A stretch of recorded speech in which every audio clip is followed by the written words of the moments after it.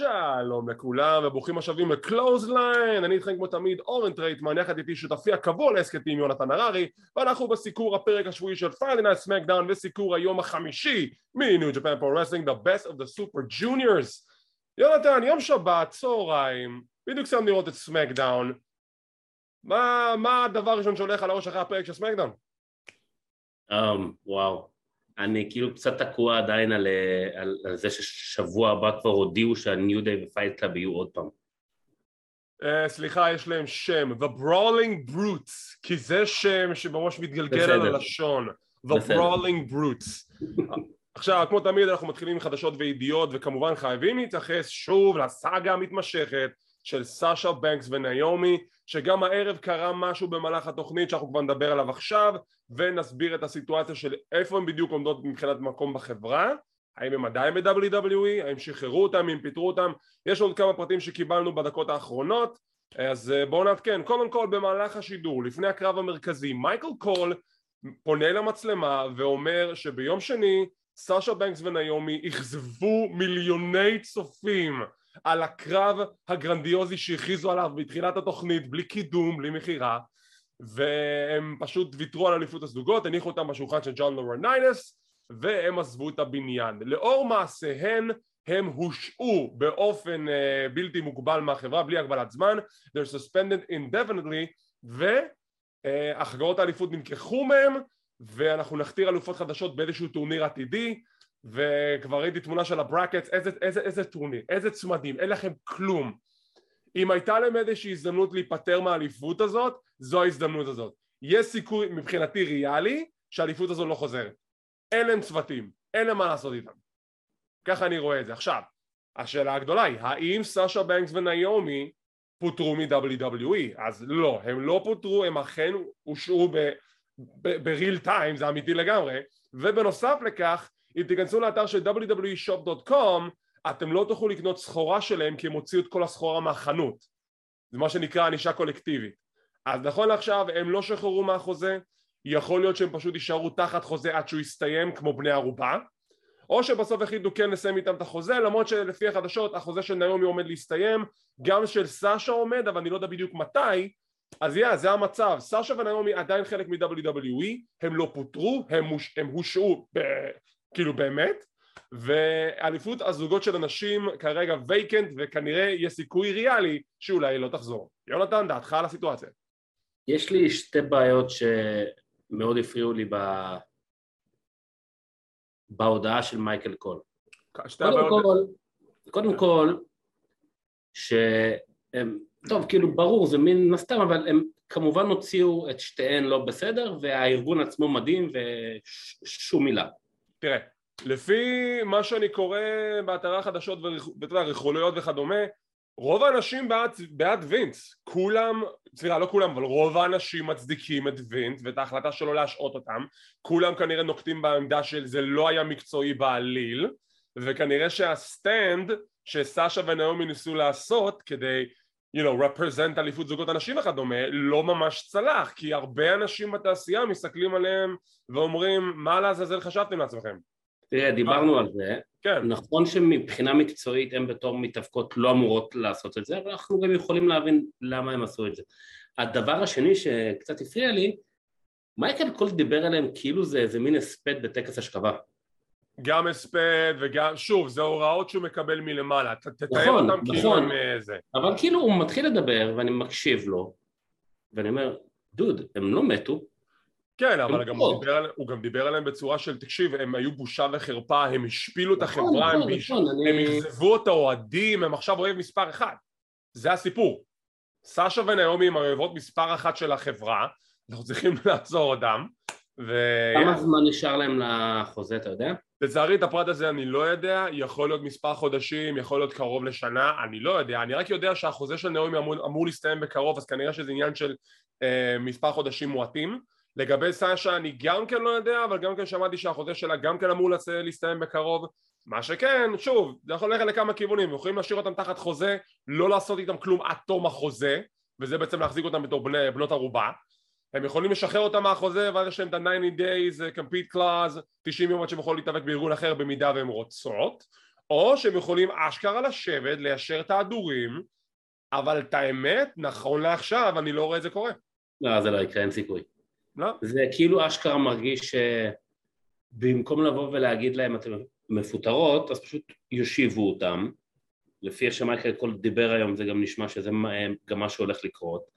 כי אם זה כמו שאתה אומר שהחוזה שלהם אמור להסתיים, אז גם לא יהיה פיצויים, לא יהיה זה, לא יהיה פה כנראה, כי הנה סיימתם חוזה, סבבה, ישבתם בבית, סיימתם חוזה וזהו, ביי. תראה, מה זאת אומרת פיצויים? פיצויים זה בדרך כלל העובדה שגם בתום החוזה, אם עכשיו נגיד אני עובד של WWE, מתאבק, ואני ברוסטר הראשי ומפטרים אותי, אני עדיין מקבל שכר למשך 3 חודשים, אבל אני גם מוגבל ב3 חודשים האלה, אני לא יכול להתאבק באף מקום אחר, אני לא יכול לפרסם את עצמי. תקופת צינון כזאת. בדיוק, תקופת צינון, אז זה הקטע. אז במידה וזה קורה, אז יש לנו תקופת צינון, במידה וזה לא קורה, אז הם יחכו את תום החוזה שלהם, בינתיים הם יקבלו כסף ישובו בבית, לא יעשו כלום, ואיך שהחוזה מסתיים, יכולו לחתום מאיפה שהם רוצות, אז נחכה נראה מה יהיה. יפ, טוב, אז זה למעשה היה המשך הסיפור המתמשך של סאשה וניומי. בואו נעבור לסיקור הפרק המלא של Friday Night Smackdown, והוא מתחיל, איך אם לא, The Bloodline. 7 דקות, לקח להם 7 דקות רק להתחיל את הסגמנט, שהם נכנסו לזירה והם עשו את הצעדה לזירה ואת המוזיקה והם נעמדו וזה, ורק אחרי 7 דקות רומן ריינס לוקח את המיקרופון ואומר acknowledge me. 7 דקות, שטוברים. ואז הוא אומר אוקיי, זה ערב גדול, מביא את המיקרופון לפול היימן, היימן מוכר את הקרב המרכזי כאילו זה הקרב הכי גדול של היקום. זה כאילו, זה מה שהוא אמר שזה. ברור, כי זה מה שהוא עושה, פול היימן יודע למכור את המוצר.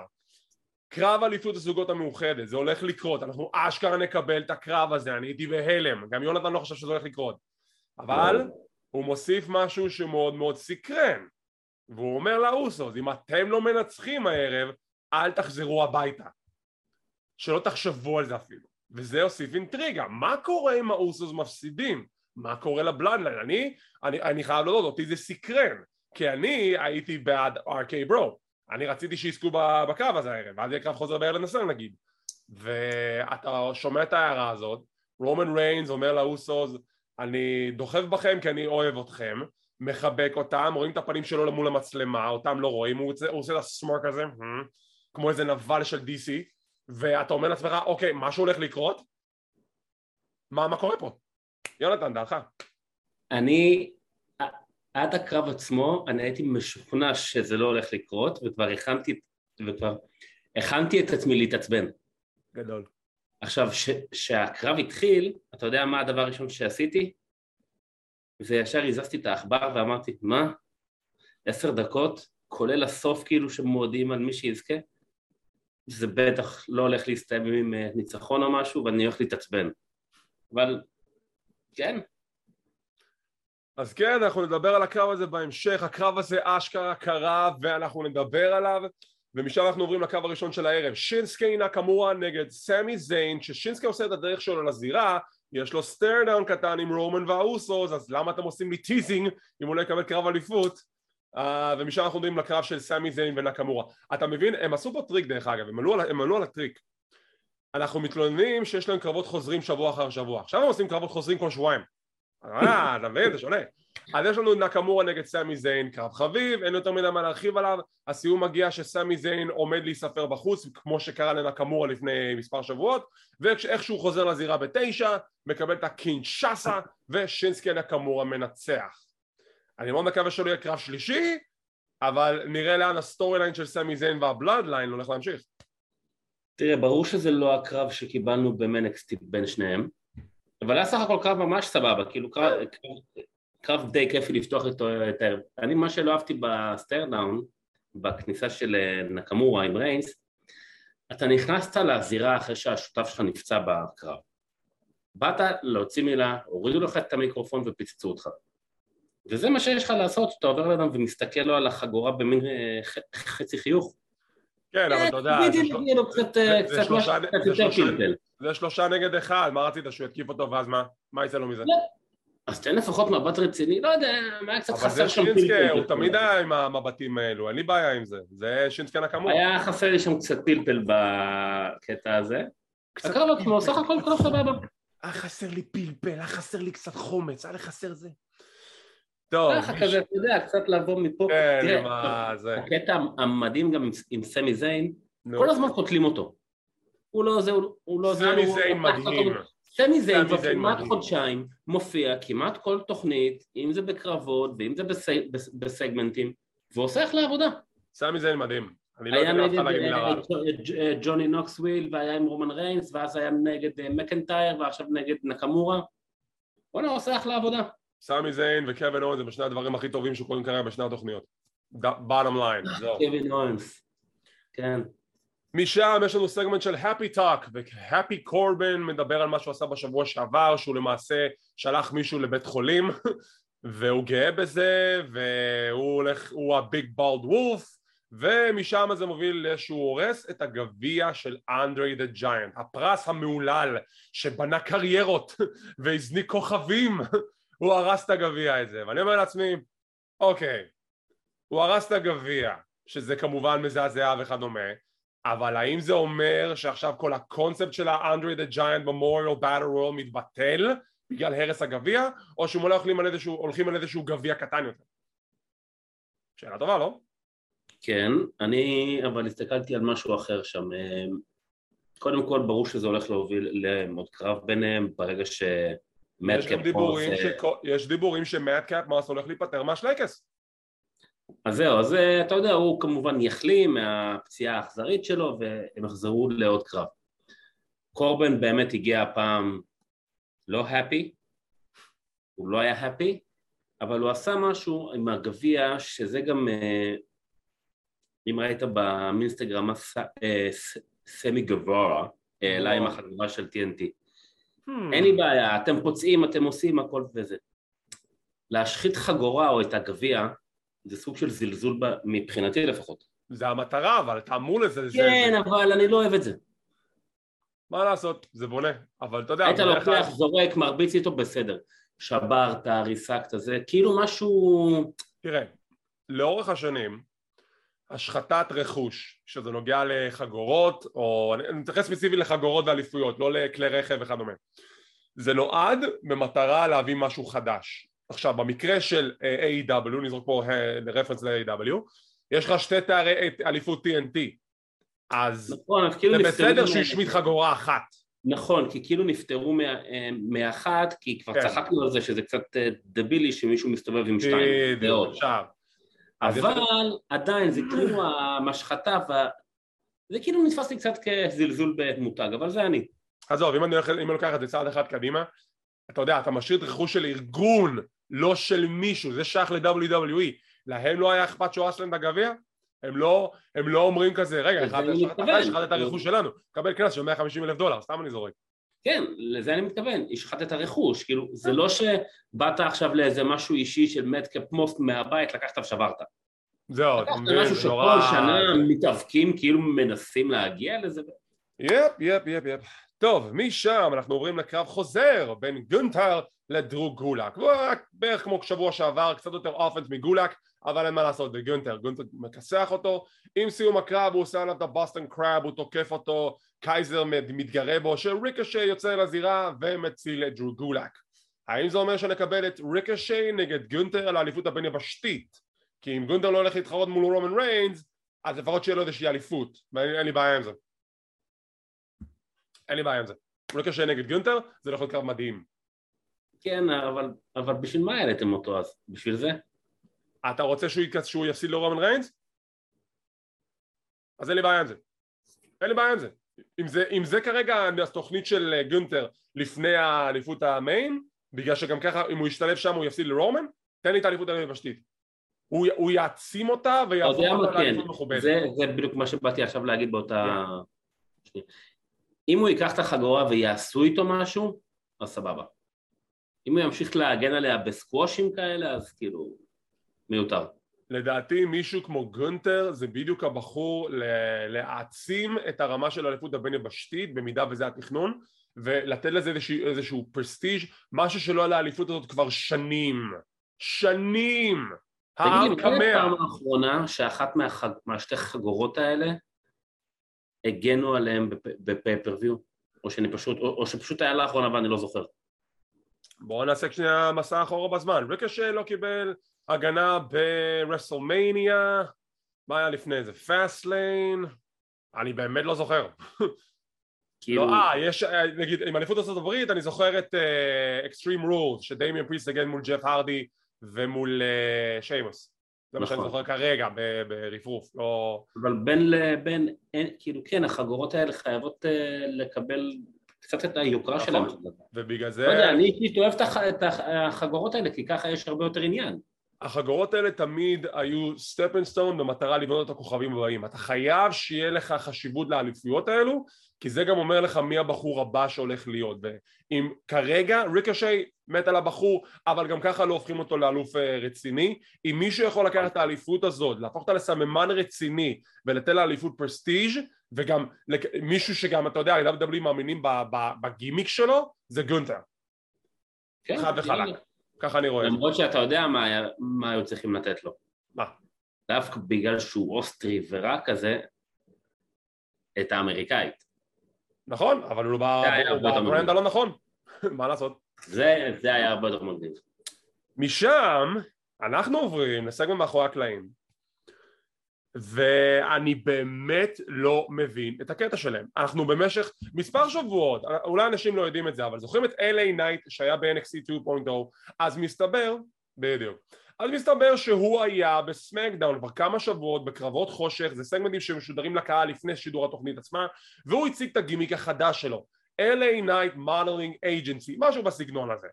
והוא מספר שהוא פתח סוכנות דוגמנים או whatever, והוא מביא פרצופים חדשים לסוכנות שלו. היה שם את מייס מ-Retribution, עכשיו קוראים לו פייס. היה את מנסור שעשה היל טרן בדארק שואו, כאילו זה הכי אוקיי סבבה. עכשיו אוקיי, אז יש לו את הגימיק, הקהל, אתם מוכרים את זה לקהל, אתם עושים את זה כמה שבועות, הוא ניצח את אחד מהם ניצח את אייבר, אם אני זוכר נכון.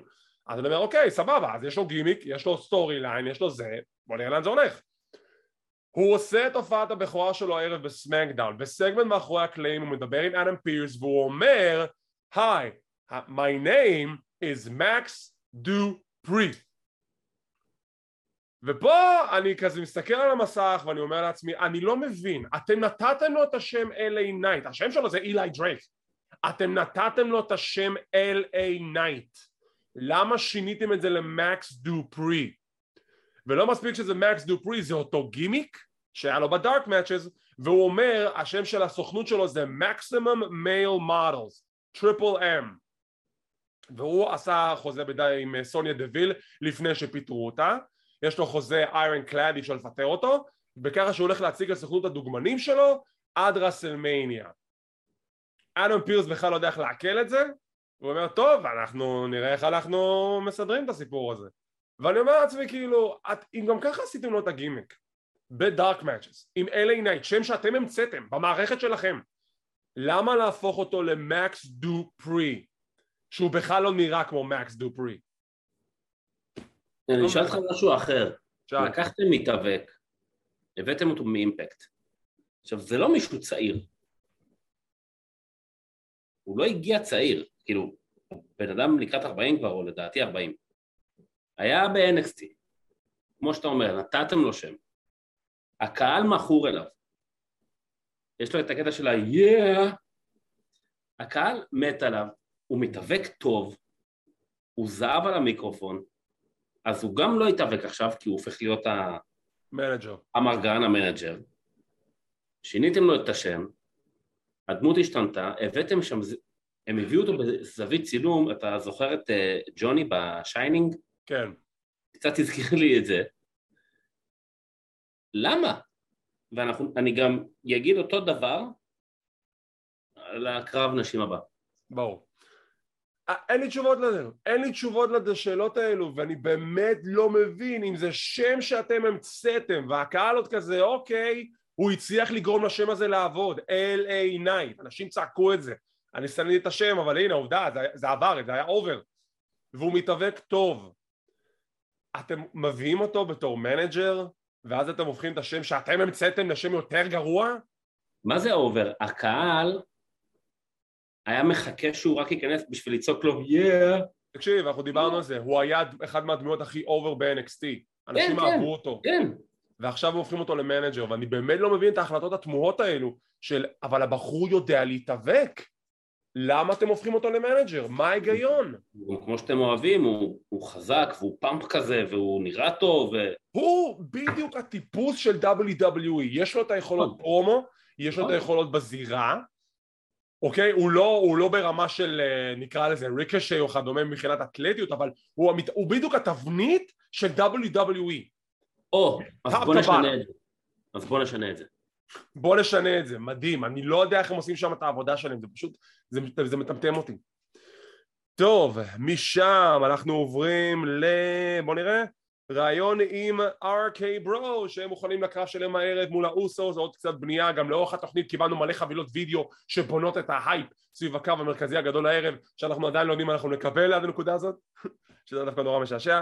משם אנחנו עוברים לסגמנט מאחורי הקלעים, בדיוק לפני הכניסה לזירה של אליה ושוצי שעדיין מתווכחות. אני הייתי יכולה לנצח את רונדה ראוזי, לא, אני הייתי יכולה לנצח את רונדה ראוזי. נכנס הג'וקר, רקל רודריגז, שוצי מתווכחת איתה ויש להם קרב, ורקל ממשיכה לחייך כאילו אין מחר. תפסיקי לחייך, stop stop smiling, stop it, די, זה מפריע לי, די.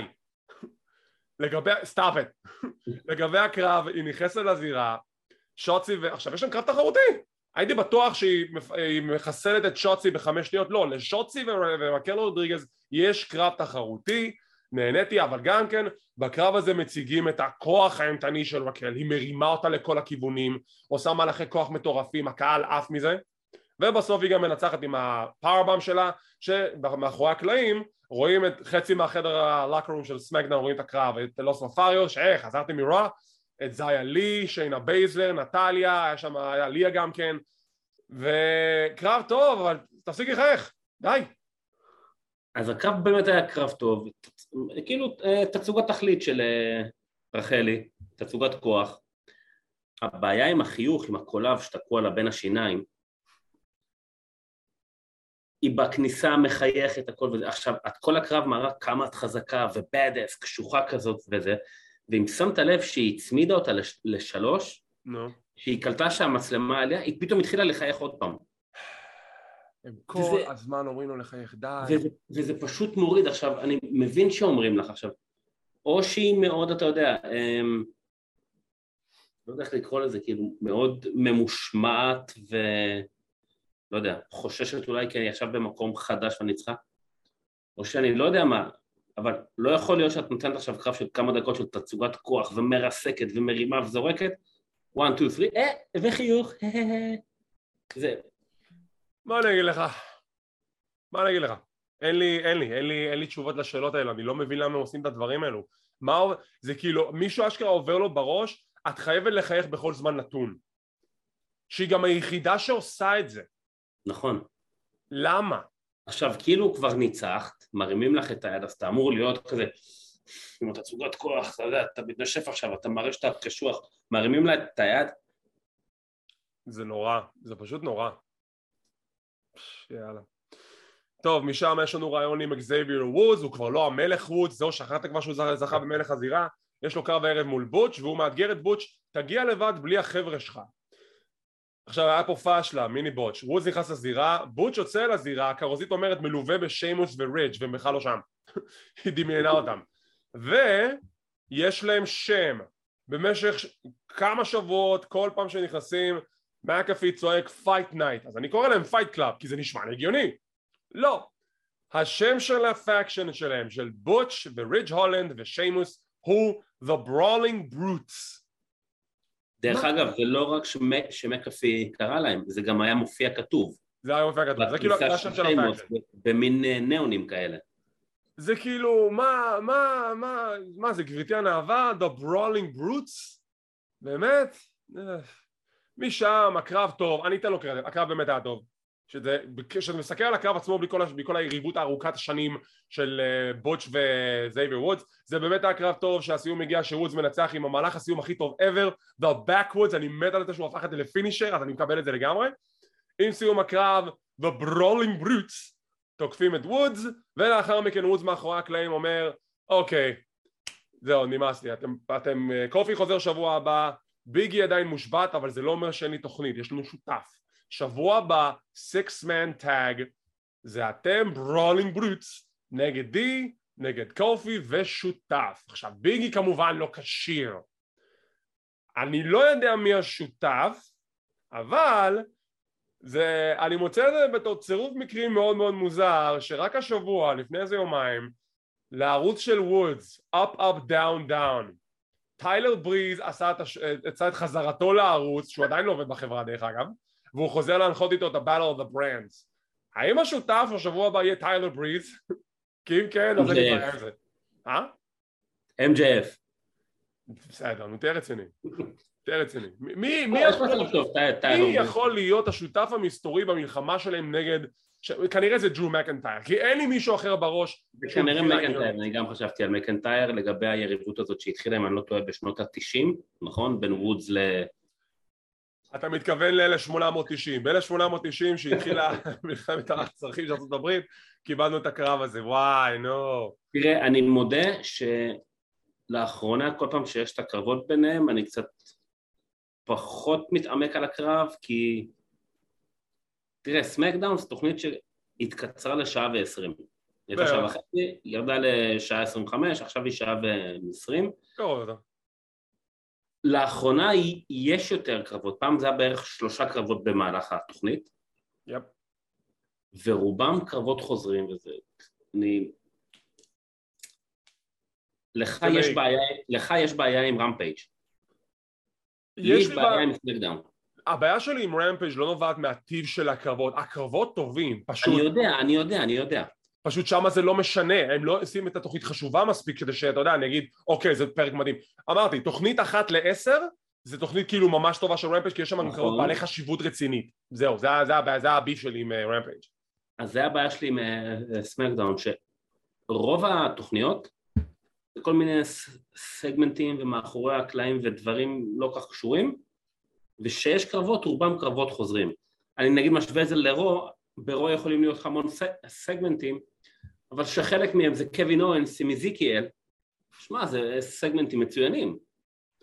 תראה, אל תשכח שאתה יודע, אנחנו מדברים על תוכנית ההפקות, ואני אקטן את זה 2 פרמטרים. הפרמטר הראשון הוא שזו תוכנית בידורית עם סטורי ליין לקדם דמויות, אז אתה חייב את הסגמנטים מאחורי הקלעים, אתה חייב את הרעיונות בשביל לקדם את הדמות על המסך.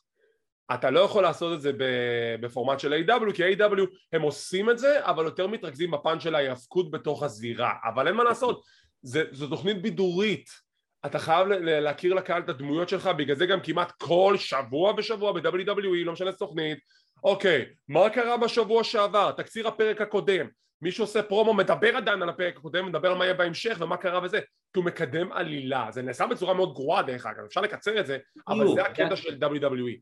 אני מחכה ליום, ויכול להיות שהוא לא כזה רחוק, יכול להיות שהוא גם היה ואני אפילו לא זוכר, אולי התחקתי את זה, ליום שאולי יהיה איזה קרב של 2 שניות בסמקדאון, וכל התוכנית פשוט תהיה מלאה בפרומואים וסגמנטים, אני פשוט מתחיל לדעת איזה רייטינג דבר כזה יקבל. לדעתי זה היה כבר פעם. אני לא זוכר, אני אולי התחקתי את זה באמת, אבל... כמעט רוב הפרקים של סמקדאון בחודשים האחרונים, מתחילים עם רומן ריינס, שזה לבד לוקח בערך 10 דקות, בדרך כלל מסתיימים איתו גם, בין לבין יש לך בערך 3 קרבות ששלושתם בדרך כלל חוזרים, אז אתם רוצים לקדם מתאבקים? אין שום בעיה, אבל תדחפו גם מצידי יותר קרבות קטנים, אבל כאילו... כן, אתה יודע, גם הנקודה היא ש... אני כאילו גם כבר לא מצפה למשהו חדש אפילו, כי אני יודע שאני לא הולך לקבל את זה. וזאת מבחינת בעיה. זהו, כאילו, כשמסתכלים על היריבות של The Brawling Brutes ו-New Day, אתה כאילו, קיבלת כבר את הסיום ברסלמניה, שבסוף הם New Day הפסידו. אז למה להמשיך את זה? זו הייתה הנקודה, למה להמשיך את הפיוד הזה? למה? אנחנו כבר עברנו את האירוע הבא, שהיריבות הזאת עדיין ממשיכה, וזה לא נגמר, למה זה לא נגמר? אז אני אסביר לך למה, וזה נורא עצוב. נו.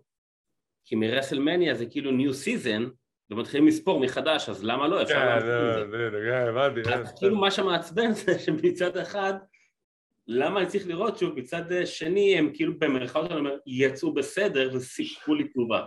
עונה חדשה, שקר פרסומי, אבל בסדר. טוב. כן. משם אנחנו רואים להכרזה של מייקל קול, מה שדיברנו על זה בתחילת הפרק, ומשם אנחנו גם מקבלים את הידיעה שיהיה טורניר עתידי לאליפות הזוגות שכבר דיברנו עליו. איזה טורניר, אתם משלים את עצמכם, לא רואה טורניר הולך לקרות. אני מת לדעת מי יהיה שם. בלנק ובלנק נגד וייקנט ווייקנט, איזה זוגות, הם כלום. לא, אני אומר, אין להם זוגות. אין להם. R-Truth ודיינה ברוק, סתם, אוקיי. איך מחזירים את סשה ונומי בדמויות שונות, בשביל שיהיה להם זוגות לטורניר. מה בוטשה בנקס עושה ב-The Impact Zone, סתם, אוקיי. מגיעים לקרב המרכזי. אוסוס נגד RK Bro, קרב איחוד תארים. אני לא מאמין שהגענו והחיינו לזמן הזה, הגענו אליו, יש אשכרת הקרב, זה קורה, בפרק של סמקדאון, לא בפייפריוויו, וזה מגיע משום מקום, אני לא יודע איך רוי הסכימו לזה שזה יהיה משודר בסמקדאון, אבל whatever, וזה אחלה קרב, הקרב מצוין, יש ספוט בקרב שרידל נזרק אל הפינה, ואז הם מוכרים לנו שרידל נפצע באמת, הגיע איזשהו שופט קואוצ'ר לבדוק אם הוא בסדר, הקרב נמשך, סליחה?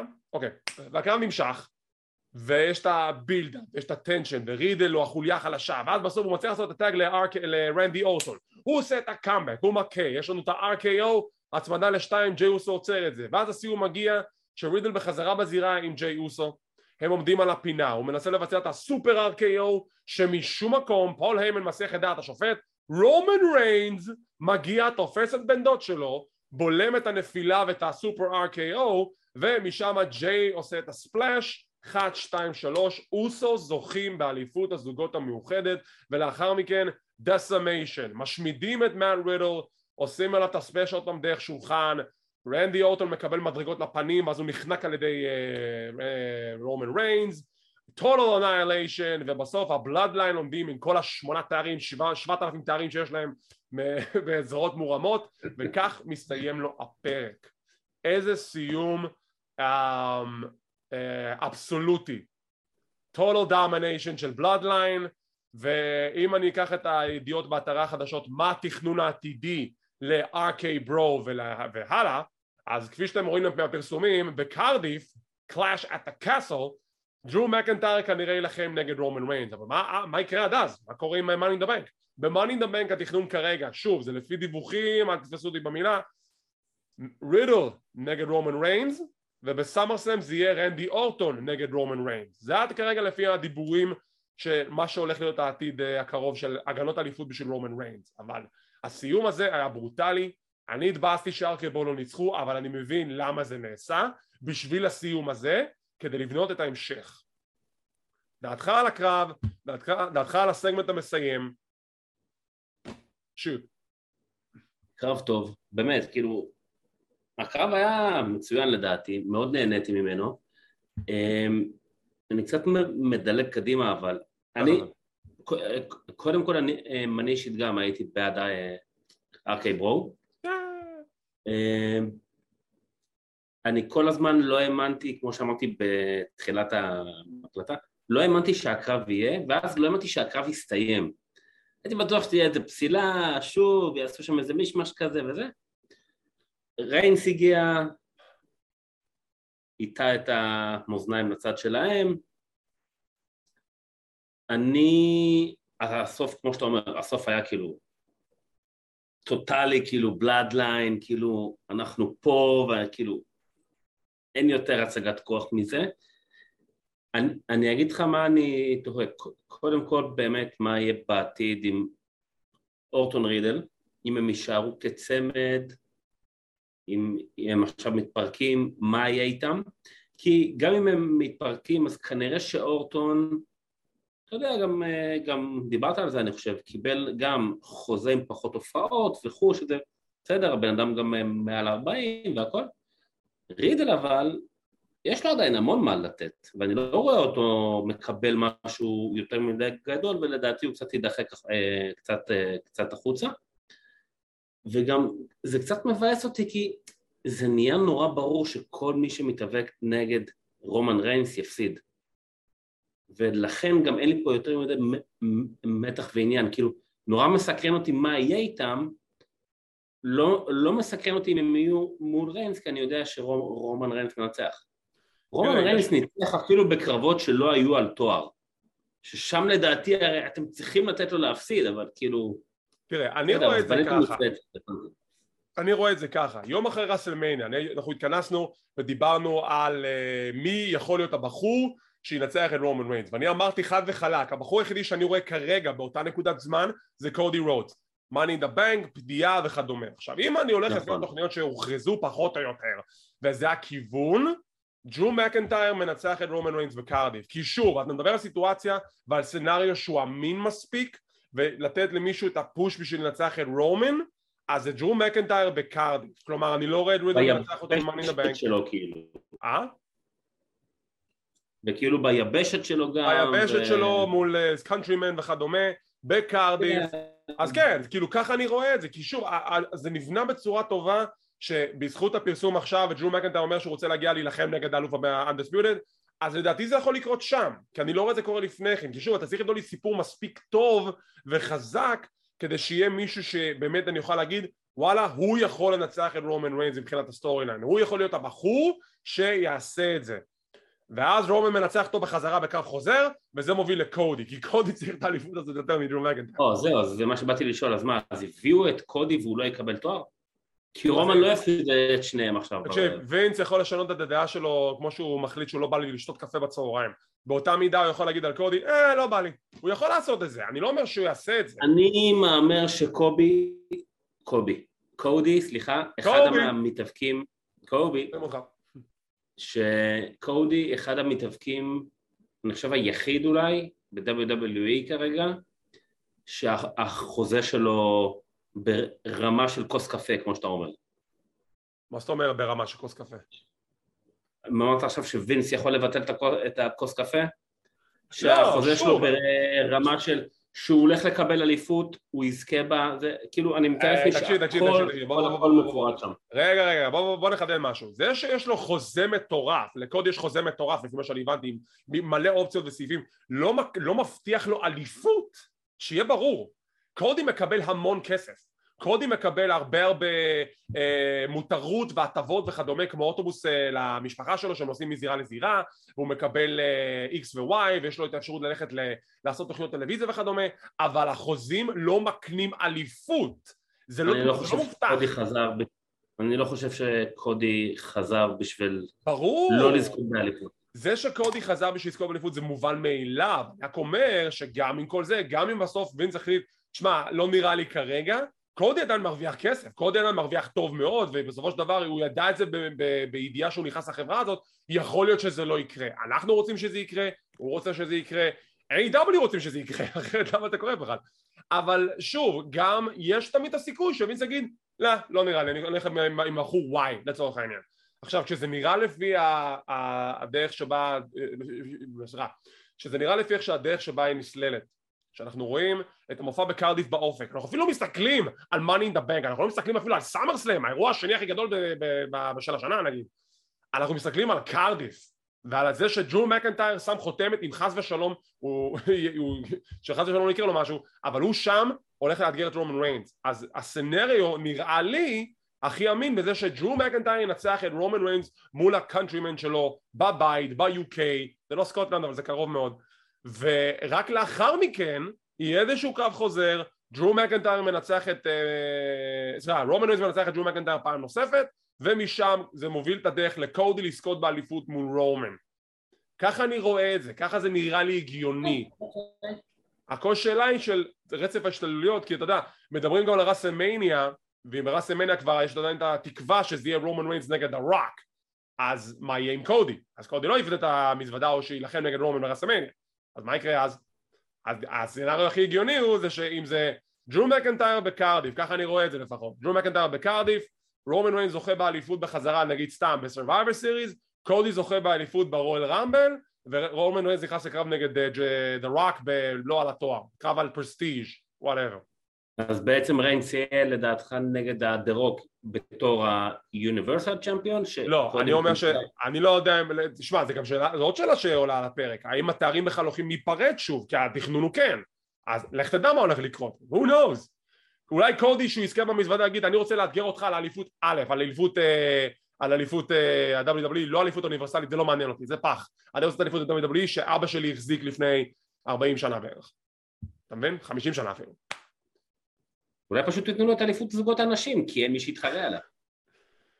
תכלס. כפי שאתם רואים, יש הרבה דיונים ותיאוריות וספקולציות, וזה מה שאני אוהב בתקופה הזו ב-WWE. נכון, יש להם הרבה בעיות, אני לא מסתיר את זה, אבל לפעמים יש דברים שהם כן עושים טוב, כמו למשל כל מה שקורה עכשיו עם The Bloodline, והכיוון והטראג'קטורי לרומן ריינס, להגנות האליפות הבאות שלו, שיש לך את Money in the Bank באופק, כי הוא לא יהיה בהל לנסל, שיש לך את SummerSlam באופק, ויש לך את קרדיף, ובקרדיף, אם כבר מדברים על קרדיף, אני שמחתי לשמוע שהרבה ישראלים הצליחו לקפוץ על המציאה ולקנות כרטיסים לאירוע.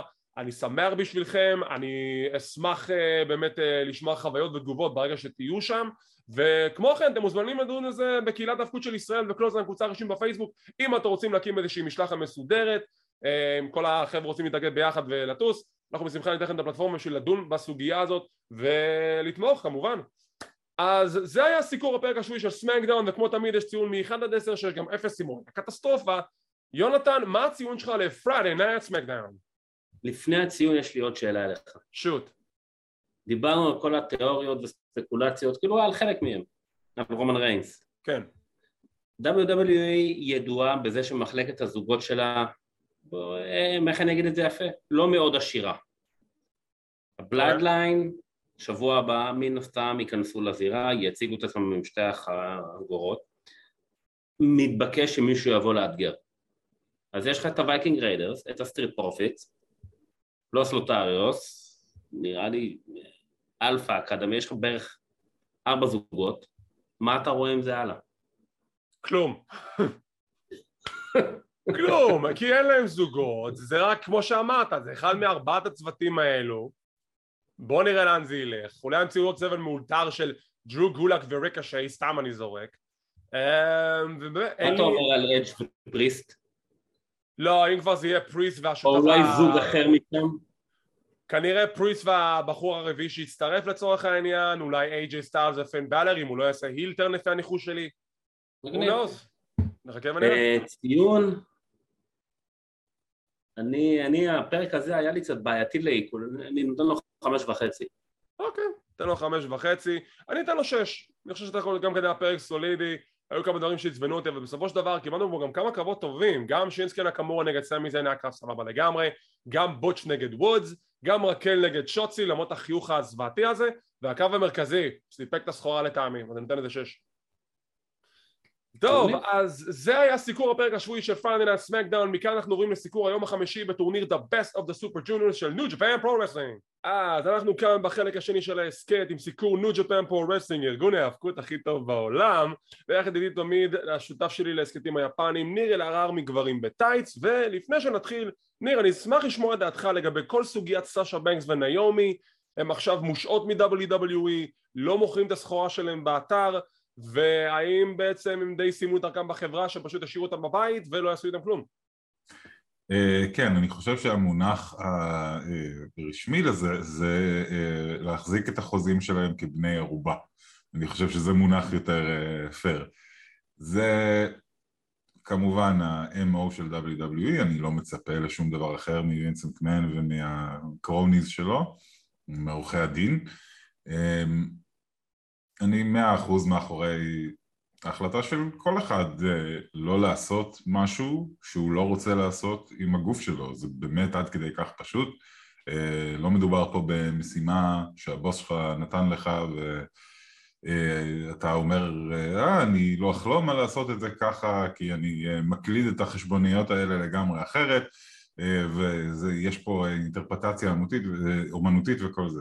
שמעתי הרבה טייקים כאלה בימים האחרונים, אין לי מילים לתאר כמה העיניים שלי מתגלגלות כשאני שומע את הדברים האלה. הטיעונים האלה הם טיפשיים לדעתי.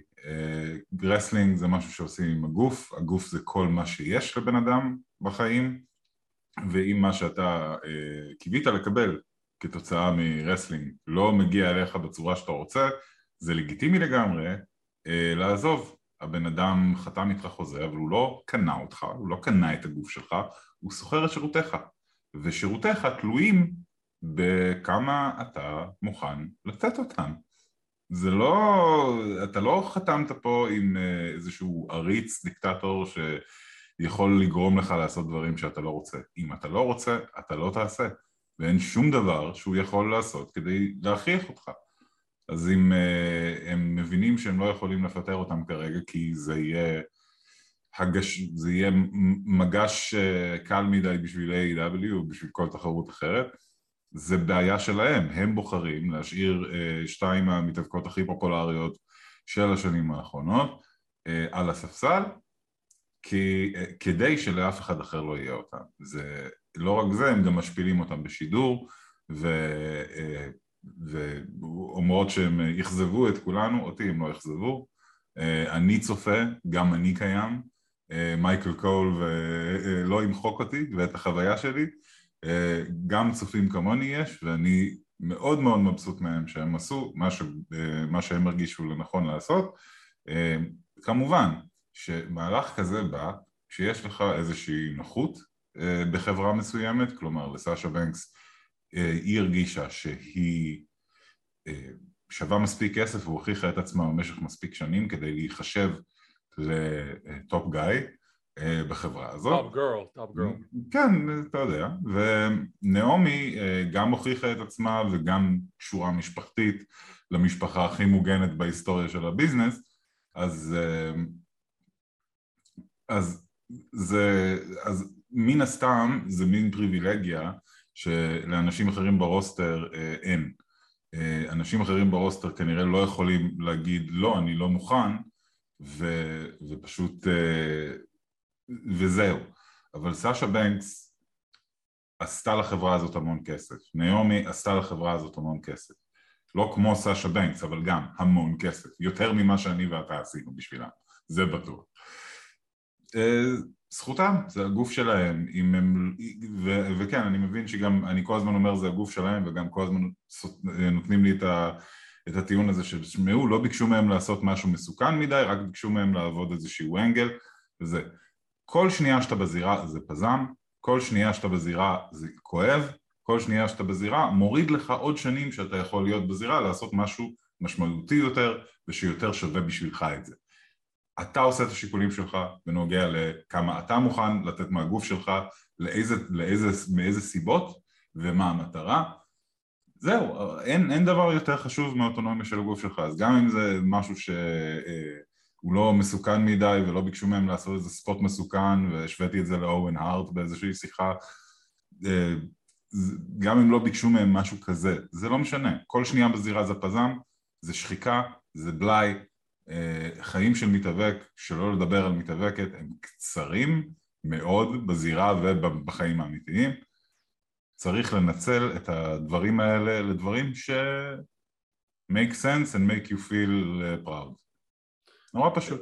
נכון, תראה, שמסתכלים על עולם ההאבקות זה דיון שאני כבר מנהל אותו מספר שנים, מספר חברים קרובים אליי, לגבי אם אתה מתאבק, מה אתה מחפש בדיוק? אתה רוצה את התהילה להיות אלוף העולם והביג שוט, או שאתה בא, סליחה על הביטוי, לדפוק משכורת. ויש מתאבקים שאין להם בעיה עם האנגלים ואין להם בעיה עם הזה, הם אומרים, תשמעו, אני מקבל משכורת, לא אכפת לי מה עושים איתי, מה שמעניין אותי זה הכסף.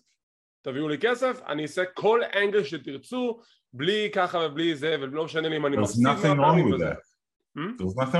אין שום דבר עם זה, אבל ישנם המתאבקים שגם לאורך ההיסטוריה ראינו כבר את הסיפורים האלו. סטון קולד סטיב אוסטין 2002, CM פאנק 2014, למה הם מקבלים פאס על זה שבזמנו, אוי זה בסדר, הם נלחמים נגד המערכת, אבל מה שסאשה בנקס ונעמי עשו זה, מה, הם נורמליות, הם טיפשות? סליחה, זה נקרא לעמוד על עקרונות, וזה בסדר, זכותם המלאה לעמוד על עקרונות שלהם, שמשהו שהם האמינו בו, כמו למשל להיות אלופות זוגות אנשים, אליפות שבאמת לא אכפת להם ממנה לארגון הזה, ואומרות לא, אנחנו רוצות שיהיה לזה חשיבות, אנחנו לא סתם קורות את התחת ונסות את הנשמה שלנו בזירה בשביל שתזלזלו בנו ככה, אנחנו לא סקנד טיר, והם עשו את המהלך שלהם, אני מצדיק אותם למהלך, נכון, זה נעשה בצורה מאוד מאוד לא נעימה ומכוערת, אבל בסופו של דבר, לפעמים צדדים כאלו צריכים להינקט, וחבל שזה נראה כאילו מרחבי הדיווחים והתגובות שאני קורא באינטרנט, רוב האנשים נגד סאשה ונעמי, ואני לא בצד הזה, אני דווקא מצדיק אותם למרות הנסיבות המאוד מאוד מאוחרות שקרה הדבר הזה. כן, שמע, בוא... צריך להתחשב בעובדה שרוב קהילת ההיאבקות בטוויטר וביוטיוב ובזה שמביעה דברים, מביעה דעות, זה גברים לבנים מכל העולם, כן? והם, אתה יודע, זה כמו שכל פעם שדייב מלצר מדבר על מישהו אפרו-אמריקאי, אז הוא אומר, כאילו, I don't know, I just find him unrelatable. שזה היסטרי לדעתי. כאילו, אוקיי, כן, יש אנשים שהם לא כמוך, זה מדהים, אה? It blows your mind, isn't it? אז כן, מדובר פה בשתי נשים שחורות, באקלים פוליטי שבו להיות נשים שחורות אומר משהו, רק להיות קיימת כאישה שחורה, בטח בסביבה כזאת, זה הצהרה פוליטית רק מעצם הקיום, אין מה לעשות, וכן, אם זה היה, כשזה היה סטיב אוסטין, כשזה היה סי.אם פאנק, כולנו הבנו, כשזה היה, סלחו לי מאוד, ברט, בהיטמן, הארט, שלא הסכים להפסיד למישהו בגלל איך שהוא חשב עליו אישית, וזה היה קריטי בשבילו, שיהיה כבוד בביזנס הזה, ושלא יגרמו לו להפסיד את החגורה דווקא לבן אדם שהוא הכי שונא, דווקא לבן אדם שאמר שהוא לא יעשה את זה בשבילו, דווקא בקנדה, דווקא, זה היה ברור שזה היה דורכים עליך בדרך החוצה. וכשברט הארט סירב לזה, הוא אמר, אני מבין שאולי זה מסורת, באיך שהביזנס הזה היה עד עכשיו, זה לא אומר שזה בסדר. זה לא אומר שזאת הסביבה שאנחנו צריכים לקבל ולהיות סבבה איתה. אז שון מייקלס עשה את החיים של ברט הארט גיהנום, יחד עם טריפל אייץ' בשנים האלה. אפשר להתווכח על כמה הדברים השתנו וכמה שנים עברו ו-Water Under the Bridge וכל זה, זה בסדר גמור, זה תלוי באנשים עצמם שנוגעים לזה. אבל איך שמסתכלים על המצב של ברט הארט אז, ברט הארט קיבל עונש על זה שכל מה שהוא רצה זה לעשות יותר כסף על אותה עבודה או על פחות עבודה. זה הפשע שלו. הוא רצה להאכיל את המשפחה שלו ולדאוג למשפחה שלו יותר. זה סביבה שווינס מקמן החליט לקיים ב-WWE. סביבה של עונשים, סביבה של רסלרס קורטס, סביבה של כל מיני דברים כאלה. זה לא אומר שזה צודק, זה רק אומר שזה מסורת. זה לא אומר שזה נכון, זה רק אומר שזה ישן. זה הכל. לא חייבים את זה. לא חייבים להיות כאלה אנשים בבקסטייג' ולא חייבים להסכים לכל מה שמיליארדר זקן ומנותק רוצה שתעשו, במיוחד שאתה לא חושב שזה שווה את הכאב שאתה תעבור בשביל זה. נכון, ולא היו מספיק, ולא חסרים מתאבקים שבסופו של דבר גם עשו צעדים דומים, FTR, גם כן דוגמה מובהקת, לא רצו לעשות דברים ב-WWE, רצו לייצג את מחלקת הזוגות שלא קיבלה שום ייצוג ראוי באותה תקופה, סבבה, אנחנו נשארים בבית, אנחנו לא חוזרים, ועובדה, בסוף שחררו אותם מהחוזה שלהם שהגיעו למצב שאי אפשר לגשר, וכולנו כבר ראינו, לפחות רובנו ראינו את התמונות שהגיעו כתוצאה מכך שהם דיברו איתם על הסטורי ליין האחרון שלהם, עם לבושים מגוחכים, זה היה אמור לקרות, בסוף זה לא קרה, אתם מבינים? זה לא כזה שחור ולבן, יש הרבה דברים שהם מאוד אפורים בסיפור הזה. כסף זה לא הכל בחיים, וגם אם בן אדם משלם לך, זה לא אומר שהוא קנה אותך. הוא קנה את שירותיך, במיוחד במבנה המשפטי של WWE, שהם בעצם כולם independent contractors, אז בכלל לא עובדים שלך, אז אין לך בכלל זכות להגיד להם משהו מזה. נכון. זה הכל WWE פשוט רגילים לפריבילגיות שלהם, והם בשוק מזה שאנשים לא מוכנים לספוג את זה תמיד. אתה יודע, זה שפרי סאטרן נשאר כדי שיענישו אותו וישפילו אותו, זה כי לא היה לו לאן ללכת. עכשיו יש לאן ללכת. הם לא חייבים לספוג את זה. נכון. ואנחנו כמובן נמשיך לעדכן בפרשייה ברגע שיהיו עוד פרטים והתפתחויות, אבל יאללה בוא נעבור להיכננו New Japan Pro Wrestling, Day 5, היום השלישי בבלוק. לשם הן לא יכולות ללכת.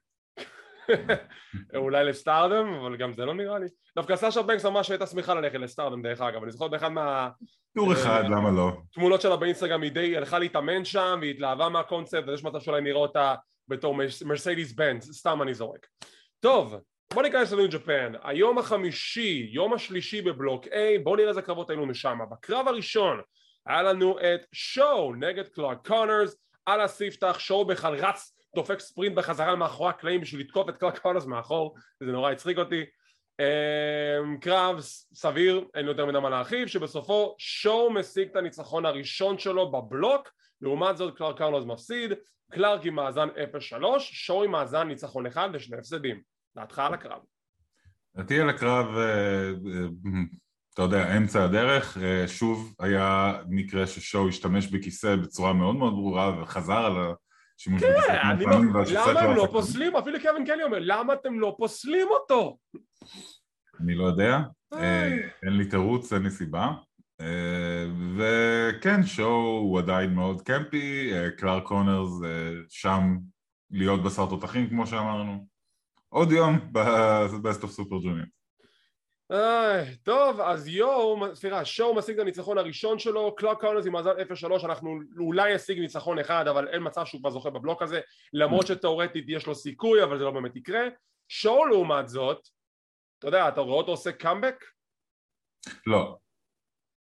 הוא נראה... הוא לא המועמד הוודאי לזכות בבלוק הזה, אין סיכוי. ממש לא, הוא בהחלט הוצג כאחד מהמיד קארדים של הבלוק הזה בינתיים, יותר מפסיד ממנצח, אז זה הגיוני לי שזה ימשיך ככה בקו הזה. קרב הבא, רייסקה טגוצ'י מול פרנצ'סקו אקירה. הקרב הזה קודם כל הפתיע אותי שהוא לא יותר מדי שטותי, זה היה מדהים. כן, היה קרב סבבה. היה קרב סבבה, אבל הסיום מאוד הפתיע אותי שטגוצ'י ניצח. כן. אולי זה הסטורי ליין, אולי החור שראינו, my hole! אולי החור שראינו לפני יומיים היה מין כזה הקדמה לכמה, לזה שאולי טגוצ'י רוצה לקחת את זה יותר ברצינות, אולי כאילו תראה מה השטויות שלך גרמו לך להפסיד, אז הנה, אז עכשיו הוא לקח את הקרב הזה ברצינות, הוא ניצח עם just good old wrestling. אז אולי זה הסטורי ליין, כאילו שהוא מנסה למצוא את טגוצ'י של פעם, את ביג מאץ' טגוצ'י. אז לפחות פה בקרב הזה הוא מצא את זה, מה שכן, פרנצ'סקו אקירה, הבן אדם הזה הגיע בכל תרועה לניו ג'פן, אני ציפיתי שיהיו לו הופעות יותר נכבדות בטורניר, והבן אדם כבר במאזן של ניצחון אחד ושני הפסדים, מאוד מאוד מפתיע מבחינתי. בסדר, הוא עדיין בחור מאוד מאוד צעיר, וככה ניו ג'פן עובד, אתה צריך להרוויח את הספוט שלך. להפסיד הרבה ולאכול הרבה חול לפני שאתה מקבל ספוטלייט. אז טגוצ'י ואקירה עכשיו במאזן של ניצחון אחד ושני הפסדים, די בינוניים בבית הזה, אני לא רואה את אף אחד מהם זוכה בבלוק, אבל היי, נראה איך הבלוק הזה הולך להתקדם. בקרב הבא קיבלנו את יו נגד קנמרו, הסיפור הזה שיו כבר ניצח את קנמרו בשנתיים האחרונות, אז יש לו איזשהו סוג של יתרון עליו, האם פה ישתנה המאזן הזה סוף סוף? לא, כי יו מצליח לנצח את קנמרו פעם נוספת, קנמרו עם מאזן 0-3, יו עם הניצחון השני שלו בבלוק, והוא במאזן 2-1. האם אנחנו רואים פה קאמבק מצד יו? מה אתה אומר? האם אנחנו רואים פה קאמבק מטעם יו? כן, אבל הוא לא, אולי הוא יהיה בגמר של הבלוק, אבל לא נראה לי שהוא יהיה בגמר. כאילו יהיה לו הצמנות להפיל לגמר, אבל הוא לא באמת יגיע לגמר, אוקיי. זה גם כן אפשר נראה לי. מה שכן, יו עכשיו סוג שמתחיל לצבור בחזרת הניצחונות שלו, לא ראיתי בדיוק מי נגדו בבלוק בקרב הבא שלו, אבל זה הולך להיות כנראה קרב מאוד מעניין, מה שזה יהיה, כי בוא נראה אם עכשיו עם הרצף הניצחונות שלו ממשיך להתפתח. מה שכן כאן אמרו, באסה חביבי, מה אני אגיד לך, אין לי... בסדר, מה ציפית שהוא יהיה? ציפית שהוא יהיה זה?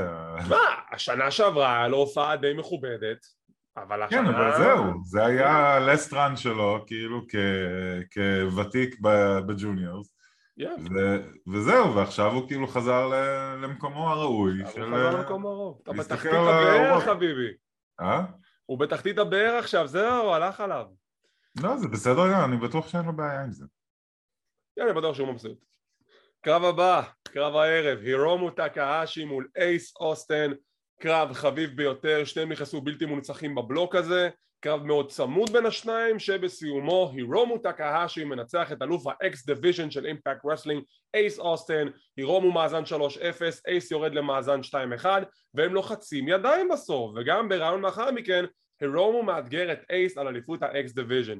Give me, give me, give me.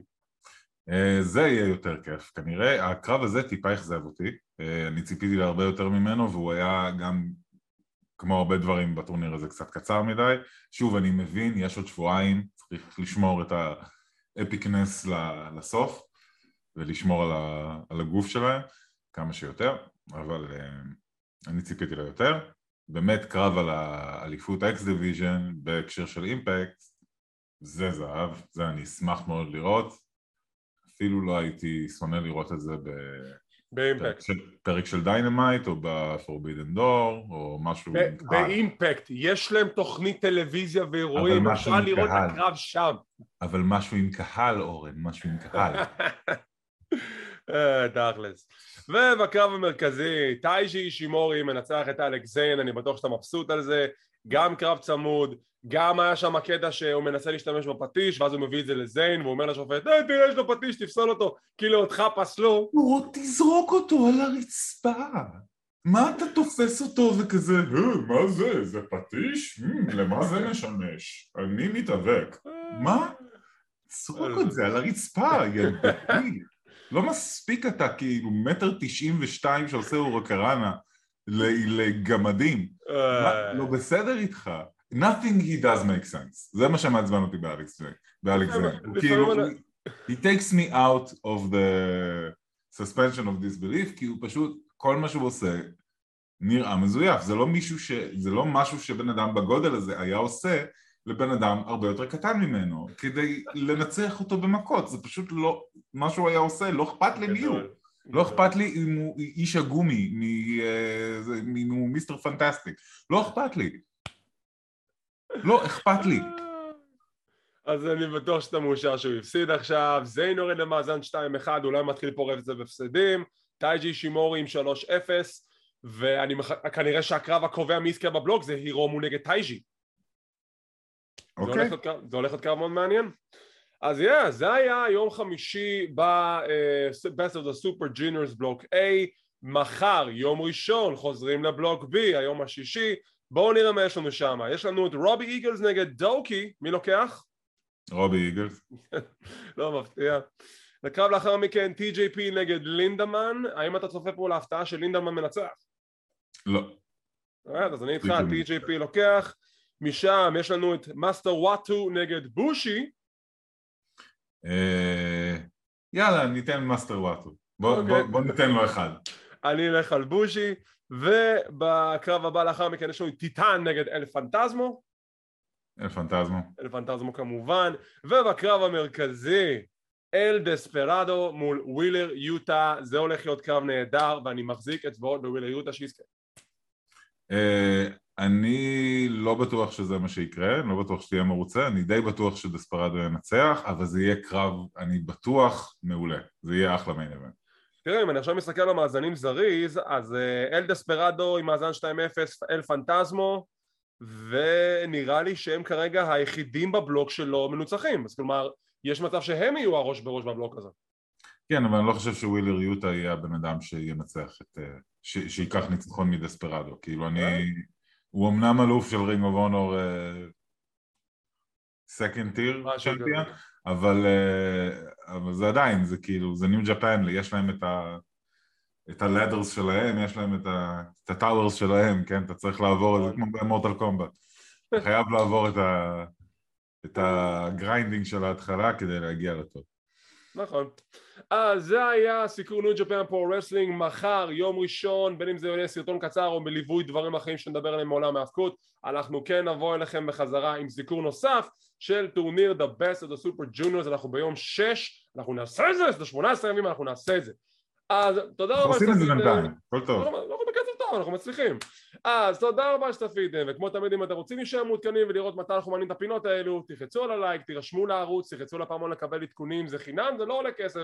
כמו כן אנחנו זמינים בפודקאסט קלוזליין, אנחנו באפל אייטונס, פודבין, ספוטיפיי, גוגל פודקאסט, אודיו אדיבול, סמסונג ועוד דברים אחרים שאני אפילו מושג, יכול שאנחנו שומעים עליהם.